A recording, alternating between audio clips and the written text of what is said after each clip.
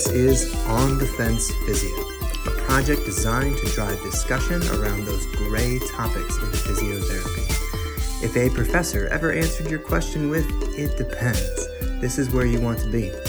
We might not figure out the correct answer, but we will try to answer the question in every single possible way. This is a discussion forum directed at healthcare providers around issues in physiotherapy, but we also welcome viewpoints from patients. That being said, this podcast is not medical advice. If you are looking for legitimate medical advice, seek out a legitimate licensed medical provider.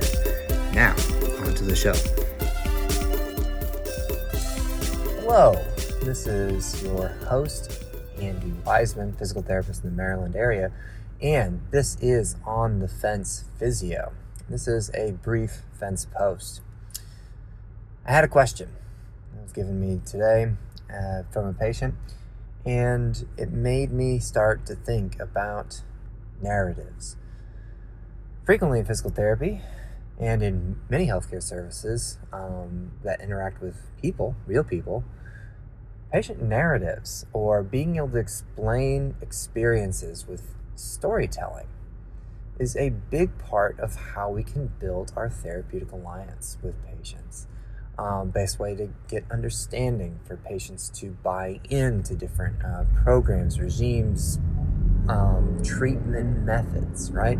Is we create these narratives that patients can then put themselves in and see themselves getting better and have a better understanding of what those treatments are. And it's a very humanizing experience, I think, narratives are. Recently, with this entire global health crisis we have going on and the other sub-pandemics that are happening underneath it, with decreased activity levels, increased obesity, increased drug and alcohol use, increased depression, increased suicide rate, all these other side effects, I guess, of this primary COVID-19 pandemic that are going on, I am having more and more patients that I am concerned that the grief and the stressors of losing friends and family members has limited their progress in physical therapy, and how much these emotional and mental stressors can affect their physical pain. There are a subset of patients that if you were to say, "Hey, do you feel like your grief or your sadness or your depression or your anxiety are affecting your low back pain or your neck pain or whatever pain you're having?" I think a certain subset of patients would be like, yeah, it does. And when I'm more sad or when I'm more stressed, the pain is worse. And I can't always control that. What are some good coping strategies for me in order to make that better? Yeah, there's patients that already have 100% buy-in before you do anything. And there probably are some patients out there, no matter what you tell them, no matter what stories you tell or research you present or quaint metaphors you come up with, none of them are going to believe that any of the pains that they feel that they are experiencing physically can have anything to do with their mental or emotional state. I'm not concerned with these two groups. These two groups are going to be the way they're going to be. What I'm concerned with is, what about the groups that have a little bit of doubt? They have a little bit of disbelief that physical pain can be caused, or at least modulated or increased in some way. Let's be very vague with our language here so that nobody says that I'm being too black and white. But that these mental and emotional states can in some way change their pain experience for the worse, right? They doubt that can happen. But they would be open to changing their mind if we came up with the right narrative. Personally, I have two that I go with. I like to give specific examples on this podcast because I find that talking generally about things is something that a lot of general podcasts generally do. And I'd rather be a little bit more specific. So my two that I tend to use. One is citing a study. I have not read the primary research myself, to be honest, but for patient's sake, I breeze over that point and talk about a study that I read or was reading about that was mentioned in the book Endure by Alex Hutchinson, who the author was trying to figure out what are the limiters to physical performances, whether it be running or swimming or diving. He looks at a couple different physical activities, but what are the things that limit humans from doing these things for longer? And it's a very interesting read. I'm not going to spoil the ending for anybody, so if you'd like to go out there and read it, please do. But one of the studies he talks about was they took a group of professional cyclists, had them performing a max out cycle test, right? So for my patients, they're trying to get them to pedal that bike as hard and as fast as they can for as long as they can. And they had a big money prized for whoever went the farthest and the hardest. So there was a lot of incentive for these subjects to do really well. Now, the only difference between the two groups is that one group had a screen in front of them that was flashing a smiling human face at such a fast rate you can't consciously perceive that it's there, but that supposedly our subconscious can perceive that it's there. And the other group had a frowning face. And the group that was pedaling with the frowning face in front of them quit on average 20% sooner than the smiling face group. And I tell my patients that, and this is a pretty clear-cut example of that, not only just your emotional state, but maybe even the emotional state of people around you can affect your physical performance or how well you can do on a physical activity. And for some patients, some subset of patients, that story works, and they go, oh, okay, well, if that works with professional cyclists, if emotions can affect their physical performance, maybe it can explain why some days when I'm feeling a little bit more stressed, I have a little bit more pain. Maybe that narrative works, and it allows them to buy into the fact that mental and emotional health are important, are valid in their recovery from whatever surgery or injury they had, and maybe makes them more accepting of seeking out those mental and emotional health care services,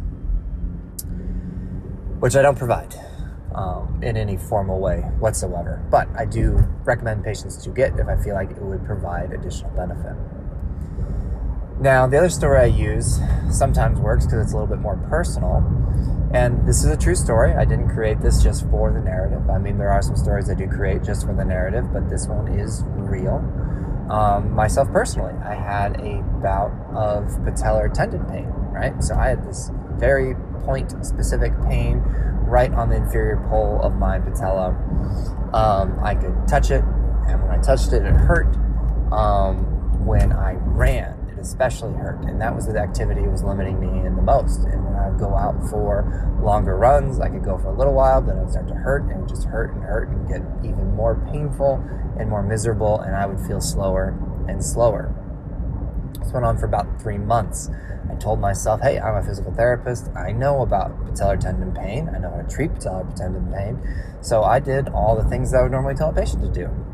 I rested it, did some relative rest for it. I iced it down when I was getting hot and bothered. I did my heavy eccentrics. I looked at surrounding musculature, and I did some strengthening things of surrounding musculature. Like, I did all the things that I would throw at a patient. None of it really seemed to help. I had signed up for a 8K race, which is a bit of an odd distance, but about 5 miles.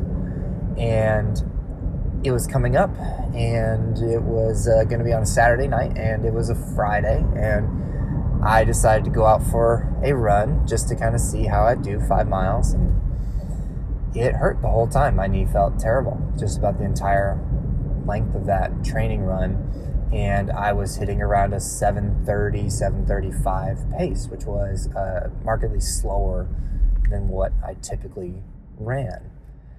And I just said, okay, well, I've already paid for this race. I'm just going to try to bear with it, but I'm going to spend all day Saturday focusing on my knee. I'm going to rest it. I am going to ice it. I am going to pamper it, make sure I eat the right things. I'm going to make sure I drink the right things. And I'm going to make sure I'm as ready to go for this Saturday night race as I can possibly be. Instead, on Friday evening after that run, I got an email from the dog shelter that I had an application with, and the dog that I had applied for was ready to be picked up. and I could come get her Saturday morning. So instead of doing any of those things for my knee, Saturday morning I drove out to the dog shelter, picked up the dog, and I hung out with that dog all day long. We cuddled on the couch, we went for walks, we tried out different dog beds, got her acclimated with the house, with the neighborhood, spent my entire day just kind of pampering this dog and getting her settled in. And when came time for me to go to the race, I was like, oh shoot, time to go. So I went to the race, got my bib on, went out to the starting line, and I ran probably one of the best races I've ever run in my life. I ran the entire 8K without any pain whatsoever. I was hitting around 6:25, 6:30 splits, a full minute faster than the day before, and competed very well for my age group. Felt really good about it. And it was pouring rain the whole time too. It was not ideal conditions. And I finished that race going, my knee's all better. And there's a part of me that kind of went back and realized that 3 months of knee pain that had been going on was about the same amount of time it had been since my previous rescue dog had died. And that maybe, just as a thought, and this is where I leave it up to my patients to decide, is that the period of me not having a dog and the period of me getting a dog changed my pain. And was that the only factor? No. I mean, I was obviously doing a lot of other things for my knee, and maybe finally all of it all clicked. But to have that change, that sudden change from just one day to the next doing the exact same activity, and really the only thing that changed in my status was a bit of happiness and joy having a new dog. Maybe, just maybe. Mental and emotional states can affect physical performance, even in somebody that is a physical therapist and thinks about things from a musculoskeletal standpoint quite often. I would love to hear your guys' thoughts, your guys' stories. I would love to hear what are some narratives that maybe work, or maybe some narratives that don't work, or maybe some narratives that you use. Because I think sharing these stories are ways that we can help patients. And that's what we're really here for on Fence Physio, is we just want to find what are some of the ways that other people can get the job done and help people get back to doing the activities they love and care about, because it's not always black and white. You can't be on one side of the fence or the other. Sometimes you have to be able to use everything in your knowledge base and everything in your friends' knowledge bases too. So thank you very much for listening to this bit of a rambling fence post. But again, we appreciate your listenership, and please participate with us on Twitter at OTF Physio. Have a good day.